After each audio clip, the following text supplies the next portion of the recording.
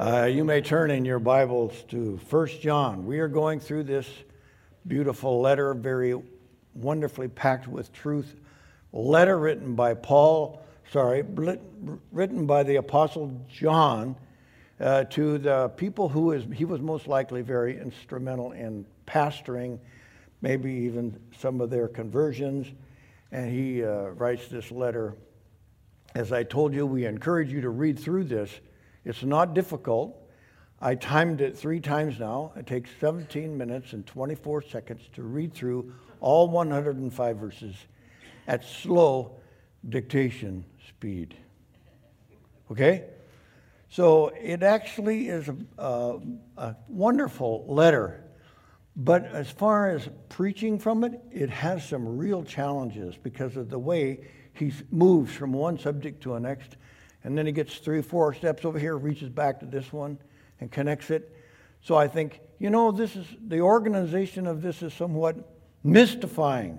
And I was pondering this and I was wondering, what is this like? What's going on here? And I think this is more like a composition of music,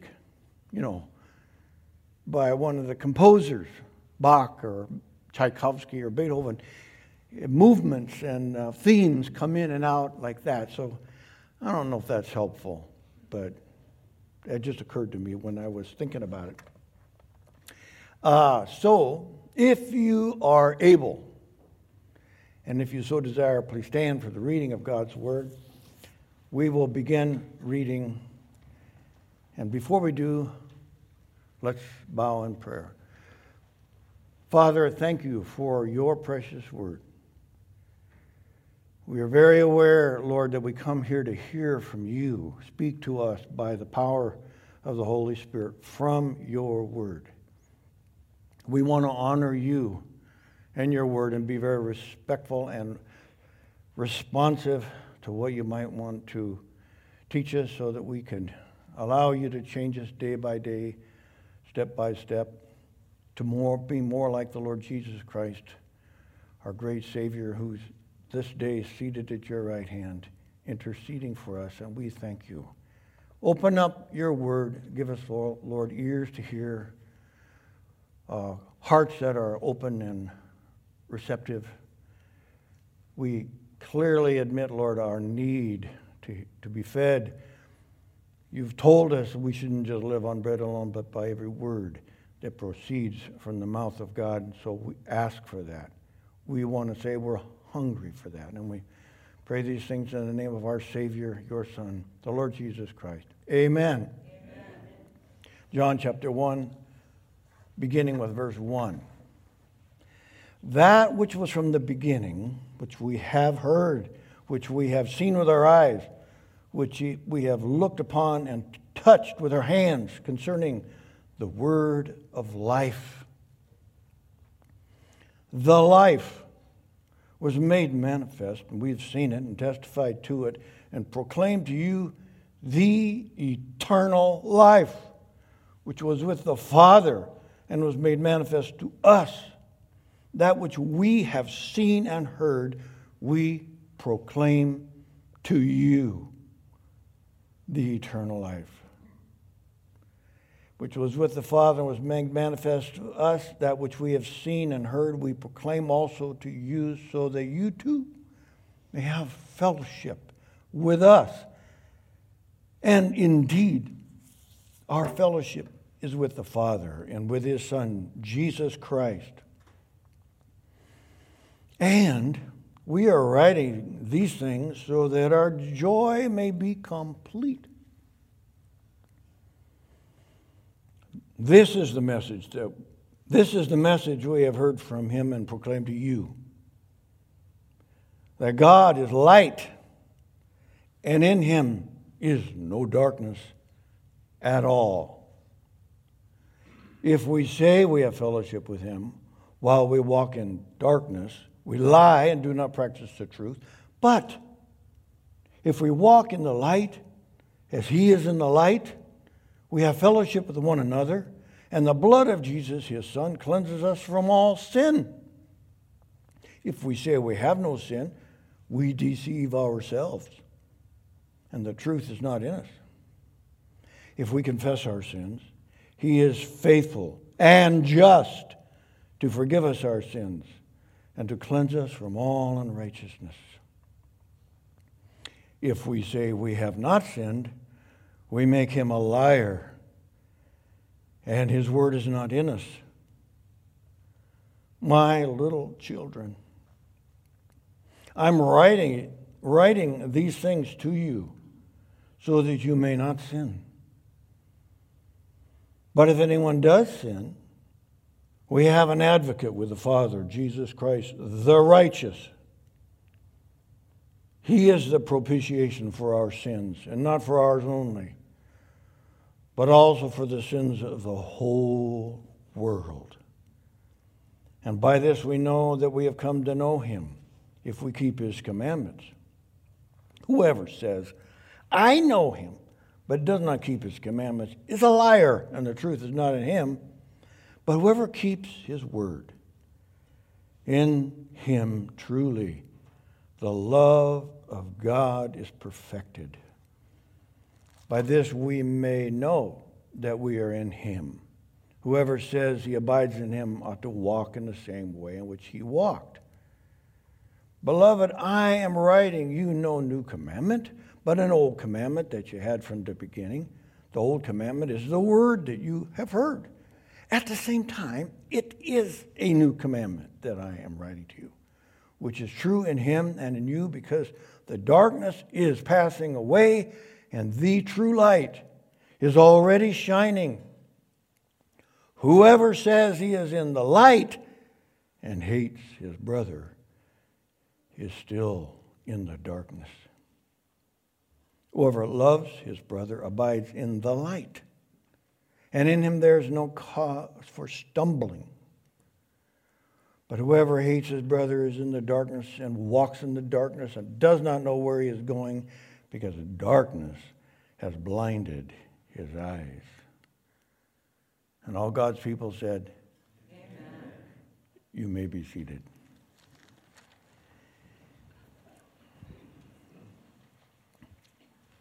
There's a lot in these verses that I just read, and a preacher would be a fool to try to cover everything. So I'm going to try only one thing. Since in the introductory statement he says this is the message of life, I think he's concerned to let us know that eternal life that he's talking about is not just common life that we all have because we're not dead. And he wants to tell us about it, that it's fellowship. Now, first, before we get into that and how this is going to be a message about one thing, the books about preaching that I read say a message is about one thing. So you can throw stones at me, take me out and stone me if I have like three things or something. But I know I really am trying to just do that, so that something we see or hear or think about actually is beneficial in our lives, living in a world, the sad world, very broken by sin a great deal. But it's a message which we're told here to meaning to produce joy. It's a positive message. It is full of grace. It is full of the work and person of Christ, who's here. He came to save His people from their sins. Amen? So it's a positive message. But you say, boy, he's certainly abrupt in here. Yeah, he is. He uses some really strong language. You know, if you hate your brother, you're a murderer. We go, no. I hate him, but, he deserves hatred, but no. So I want something that's really useful and helpful in our ongoing walk of following Christ, wanting to be changed day by day to be more like Him. But I will say that John the Apostle is most likely old at the time that he writes this letter, because I don't think it was very many days, and then he wrote 2 John and 3 John, and he starts it with the elder. He calls himself the elder. He's old, like me. He's old, maybe even older, And he's talking, in a sense, in a very pastoral way in this letter. Have you noticed how many times he says, my dear children. Another word he has is my beloved. There's actually 2 Greek words for children that he uses. One is like little babies, And so you think, why is he talking like this, for crying out loud? He knows that among the leaders that are going to hear this letter read in their church and their villages passed around, some of them are going to be new born-again babies in Christ. And they're a little bit wobbly. Some of them haven't learned to walk all that well. You have to kind of hold them by the hand. Others are going to be like young men. They're not novices. They've been through some rough times. You've overcome the evil one, he said. And some of them he calls fathers, which means they've been walking with God, with Christ, by the power of the Holy Spirit, more years than the others. There is a spread. So he's trying to write a letter that some use to all of them. Amen? Amen. Now, actually, there are times when we may have known the Lord a long time, but we're sometimes guilty of being a little bit like children. And we have to go back and say, I better learn some of these basics all over again. So I don't know about you. I made this sort of message here because of where I struggle. You say, do you struggle? Yes. Do you have problems with sin? Yes. And it's not one of those safe sins. What's your besetting sin, Neil? I just don't write enough thank you notes, No. I'm guilty of lust. I'm guilty of lying. I'm guilty of laziness. I'm guilty of fear. I'm guilty of unbelief. All of the above, and then a whole bunch more. So this particular pastoral letter is very useful to me. None of it is, yeah, got that, yeah, turn the page, yeah. No. It feels like, kind of like going to the dentist. This won't hurt much. So, but then John is writing this way. How many times does he remind them in his writing, I am writing to you, my dear children.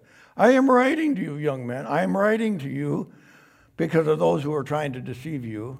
I'm writing to you so you may not sin. He says that a lot. So whatever he's saying, he wants to go on written record. So if they forget it in a week, which they will, they can go back and read it again. My goodness, it's written down. He did say that. Yeah, he did. Yeah. No, he didn't say that. Yeah, he did. So they could kind of prove it. And you know what? We also need to take advantage of a written record. Our faith is based on the truthfulness and the reliability of an ancient written record inspired by God the Holy Spirit and delivered and proclaimed to us. Amen? It isn't what we read on the computer or heard on television set. It's what God tells us in His Word about who He is and what He's like and what we need, even if we don't know what we need. He does. Well, how do you know that, Neil? Because the Bible happens to say right here, He knows all things. There is nothing that He doesn't know. Do you remember where it all started? Back in the Garden of Eden? Where are you? Oh, I hid. We've been hiding ever since. Cain. They're two brothers, Cain and Abel. How many of you remember them? They offered an offering. God accepted one with favor. The other one He did not, because maybe you could see down into Cain's heart. It was kind of not really good. And so Cain gets really angry at his brother Abel. And God knows that because He knows everything. He says, Cain, you warned Cain. If you do well, will there not be a lifting up? But if you don't, watch out, because sin is crouching at the door and its desire is for you. Bah! Like that. And you must master it. So did Cain listen well? No. So God comes around and he says to Cain, Cain, where's your brother? This is very interesting. He says, it was a very direct question. It's not a complicated question. It isn't a multiple choice question. He just says, where's your brother? And so what does Cain do? He doesn't answer the question. He says, am I my brother's keeper? Now that is the stupidest thing he could have said, but that's what he said. And God says, you killed your brother. The voice of your brother's blood is crying out to me from the ground. And now you are cursed from the ground. It's opened its mouth to receive your brother's blood from your hand. So none of us get away with anything, right? Amen. If we don't have atonement through Christ, through this shed blood that we read about, we're all done. We are all condemned. The wages of sin is death. Now, may I just say that I've noticed there are at least 6 times in here where he uses a phrase, and you probably noticed it, and I probably should have asked you to pay attention when I was reading, but I forgot that part, that he says, if we say. How many of you have noticed that there are at least 6 of those? And it's a fun of a formula. If we say this, but if we do this, horse feathers, it's wrong. You're lying. That's not true, right? So he goes through 6 of these. They say, why is he doing that? If we say we have fellowship with him, hands up all of you who like fellowship with him, yes, but walk in darkness, we lie. And then there's another statement. We lie, and then what does it say after the and? Do not practice the truth. In Greek it is, we do not do truth. We lie, and then when it goes on to the second time, if we say we have no sin, we deceive ourselves, and the truth is not in us. If we say we have not sinned, we make him a liar, and his truth is not in us. Whoever says, I know him, but doesn't keep his commandments, is a liar, and the truth is not in him. So why is he doing this? Why is he doing that? Yes, so we won't sin. Correct. Because I think what he senses here, now I'm guessing, because he didn't, write a commentary about it after he wrote it. He just gave it to us and said, go at it, I think he's aware that there is false teaching afoot. There's a lot of wrong-headed thinking about sin and Christ and our walk. He's trying to correct it.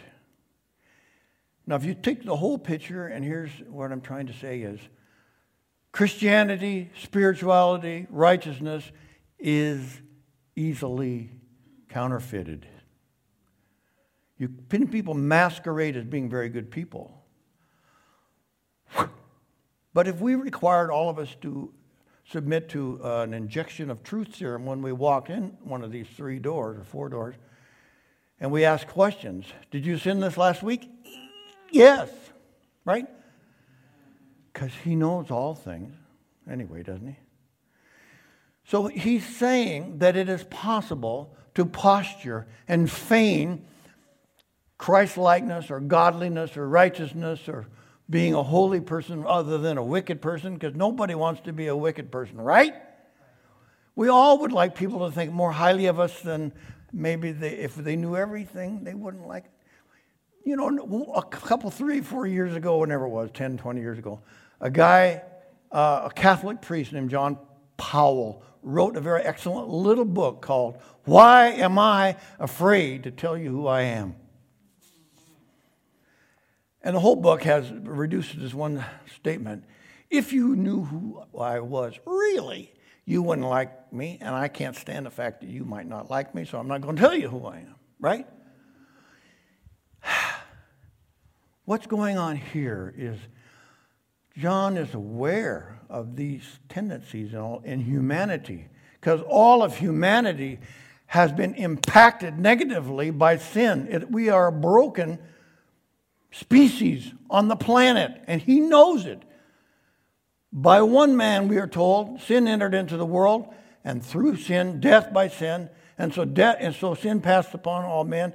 All have sinned. All have sinned. Death, everybody dies. A dear brother just asked me yesterday, he said, does everybody die? Because it says it's appointed unto man once to die, but after that the judgment. What happens when we all get raptured? Some of us don't die. I said, yeah, he's just saying as a human being, the human race is men die, right? Correct? Very few of us escape that. There have been exceptions. Elijah just he went up, like that. Or Enoch, perhaps. Even the Lord Jesus Christ died. But he died so he would conquer death. All right. I want just to say that when I look at these 6, if he says this but does this, then that's not true. You're a lie and there's no truth in you. You could say in some of these that the problem is deceit. This person is just trying to fool everybody that he's better than he is, right? Of course, none of us have ever done that, right? But there's another part in here that, and I'm guessing a little bit on this one, where it says the truth is not in us. But one of the clue is we deceive ourselves. Sometimes, and we are told in the scriptures that not only is sin, like one of the sins, deceit, it says sin itself is deceptive. And its deception is, you're not sinning. This is okay, right?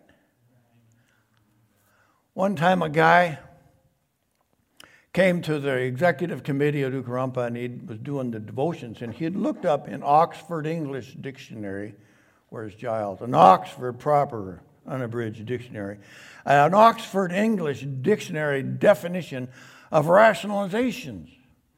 And as he had it written out so he could get it right, he said, a rationalization are all the plausible reasons that people give for their actions and their attitudes and their words and their values, which are not the real ones. But they're plausible. People could believe them. David Smith and I were having a sandwich over at Jimmy John's this last Monday, I think. And they have lots of sayings on the wall. I wonder if you've noticed that. One there by the table, it was by Abraham Lincoln. It says, you can fool all the people. You can please some of the people all the time. And you can please all the people some of the time. And you can please some of the people some of the time. But you can't please all the people all of the time, right? I slipped and said fool there instead of please. How often can we fool God? How often can we fool ourselves? So, I'm going to suggest something here, that the answer to all of our struggles with these things, there are 3 things that I'm going to just try to focus. There's 6, but you can conflate the 2 sin ones into one. The first one is sort of an introduction, it's more metaphoric. But I'm going to just say there are 3 things here. The first one says God is light, and in him is no darkness at all. And they say, well, that's good. What does it mean? If we say we have fellowship with him while we walk in darkness, we lie and don't practice the truth. Well, what does that mean? Walking in darkness means walking in evil, but it also means walking in ignorance. Ignorance. You haven't paid attention. Did you read the manual before you put this together? No. Well, that's why you got it all backwards here. Darkness is where God is not. because God is light, and in him is no darkness at all. So it's saying something here, that you can say, I have fellowship with him, while you walk in darkness. He said, that's not possible. It's not true. It's a lie. And there's no truth in it and in you. And you can say, okay, that's a metaphor. Any help? Somewhat, for some reason, and maybe he knows the human condition better than we know it ourselves, the first thing he rolls out is sin. Well, it's not a very long word, just 3 letters, sin. Do you notice that in the structure? If we walk in the light as he is in the light, we have fellowship with one another. And the blood of Jesus Christ, his Son, cleanses us from all sin. Wow, we were going along. It was so great. Man, it was good. If we walk in the light as he is in the light, we have fellowship with one another. And the blood of Jesus Christ, his Son, cleanses us from all sin. Right, great. Then it says, why does he put it here? If we say we have no sin, we deceive ourselves, and the truth is not in us. Notice he says we here. He doesn't say, oh, those guys. He does say we, right? Because I think there's a lot of notions about spirituality, like a person who would say, well, I'm a Christian. I don't like church. I don't come to church. Church, all those rules and all that stuff. There's nothing in the Bible about being a Christian that doesn't involve that. Coming together as a body of Christ. The assembly. As a matter of fact, the key is right here on this page. And I want to say this in a way that is in some way clear.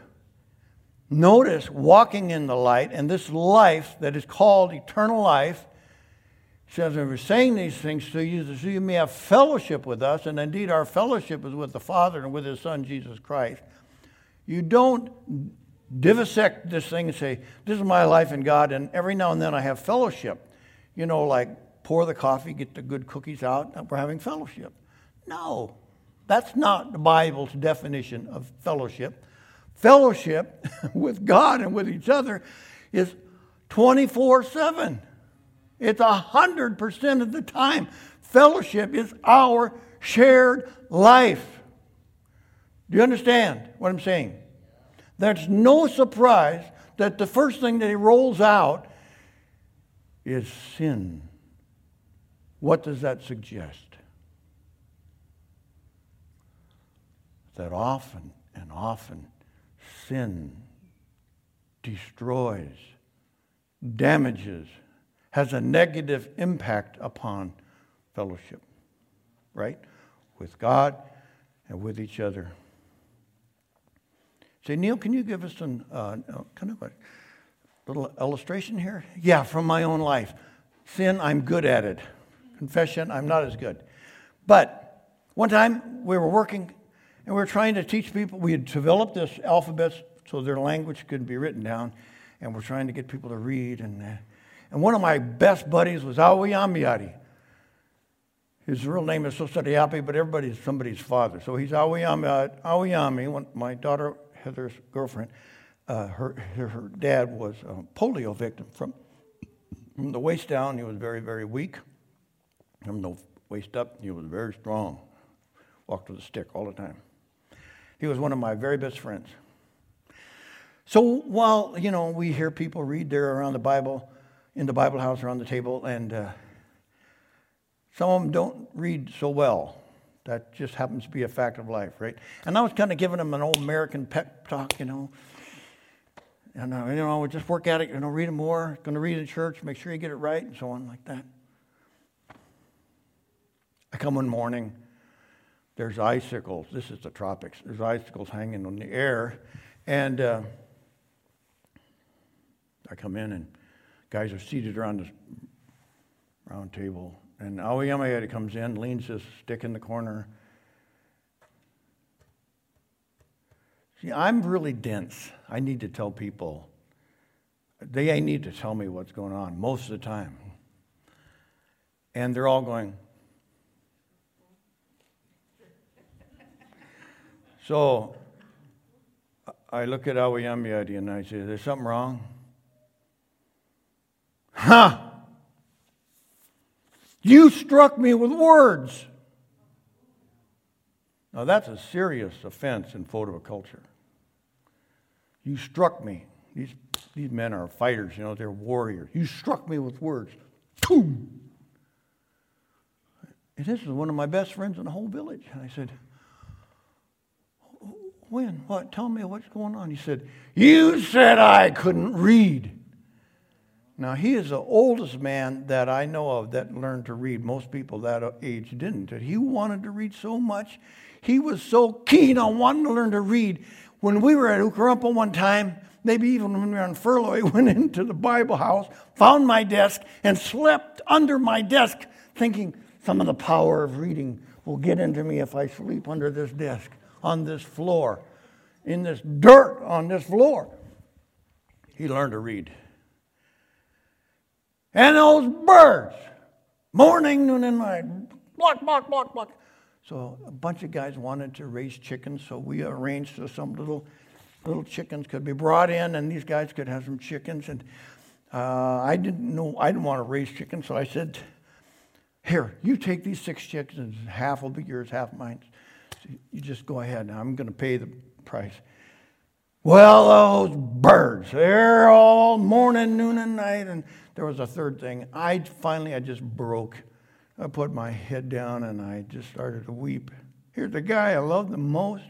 And I've struck him with words and he's hurt. He's hurt. Do I hear him get up, get his stick, walk around the table? And he puts his arms around me and he says, kind of essentially, rough translation here, yes, you blew it. But we love you anyway.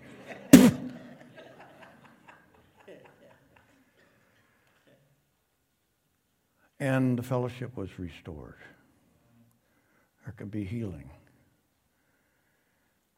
All of us make mistakes sometimes, right? One of the golden keys is right here, the one that rolls out first. I'm looking at the clock because I'm a novice at this. And I want to say that there are 3 things here. One is the confession of sin, dealing with sin, realizing that all that we need, all of the dirty work has already been accomplished by our Lord Jesus Christ for us. We have an advocate with the Father.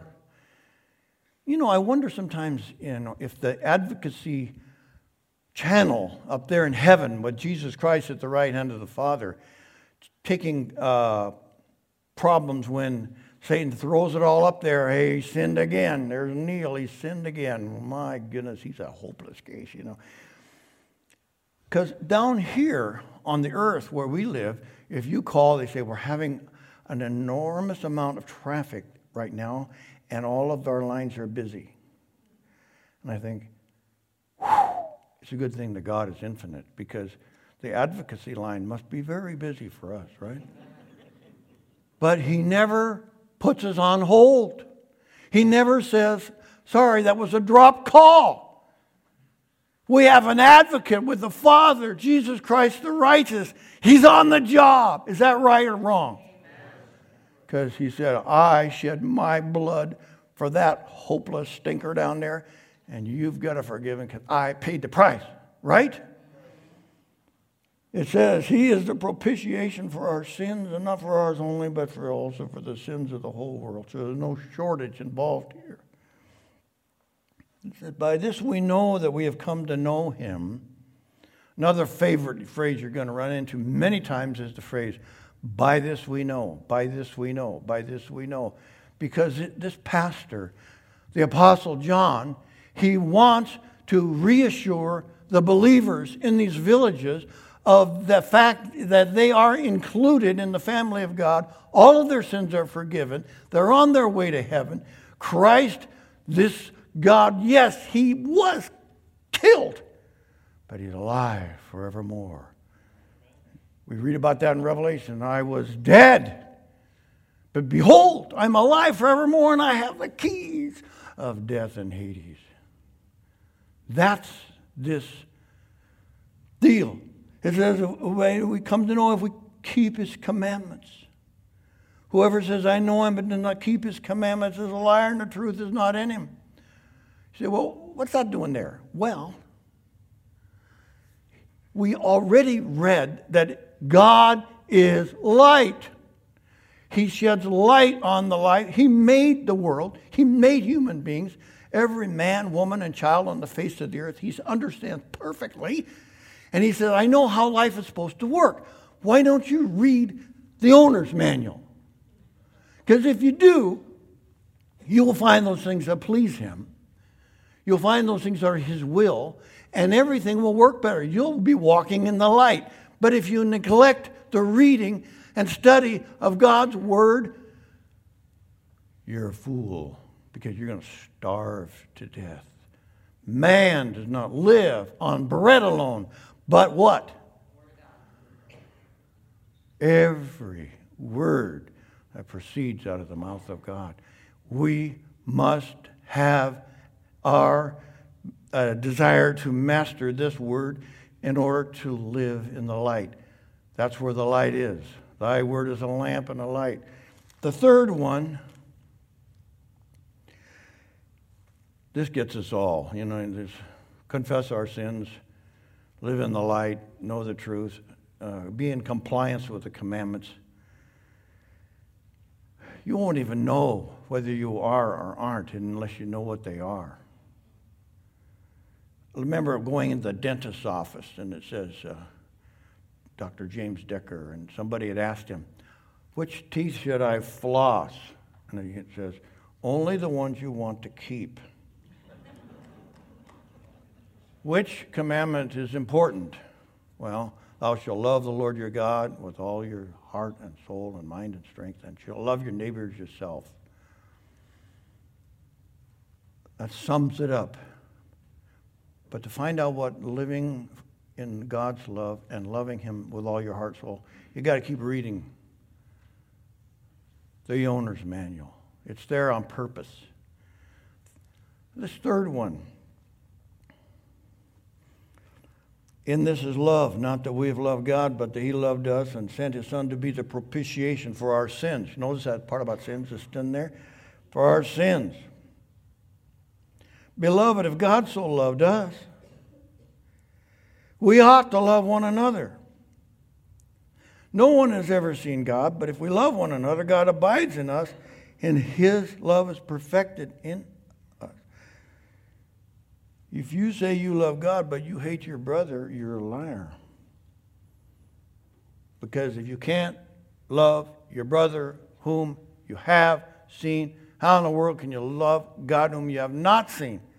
These two things are inseparably tied to each other. So you might say, okay, authentic Christianity and real fellowship is at least, there are three things that John has given us that help us. One, to walk in the light means, when you do wrong, and if you know enough about it to know that you have done wrong, you confess your sins, make it right. Number two, if you want to walk in the light and have fellowship, you got to know what God says is the pattern of life that pleases him in this world.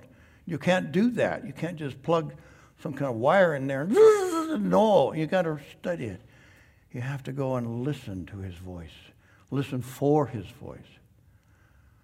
My sheep know my voice, and they follow me, Jesus said. And I give them eternal life. What's the third one?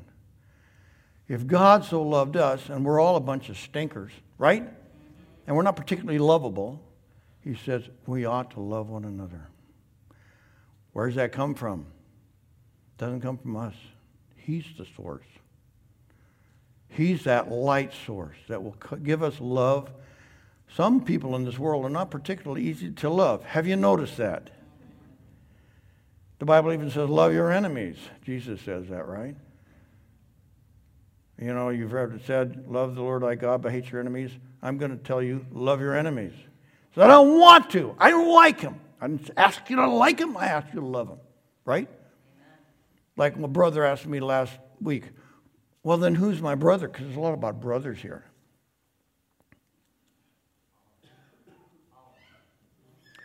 In this context, the brothers are Christians, right? Right? Say right, that's right. However, a lot of people aren't brothers and sisters yet. So treat them like dirt, right? No. We should have the fragrance of life about us, a fragrance of Christ who poured out his blood to redeem men and women and boys and girls from every tribe and language on the globe. That's in us, abiding in God. His fragrance ought to permeate us. You know, if you eat 4 garlics a day, pretty soon everybody knows you've eaten 4 garlics a day.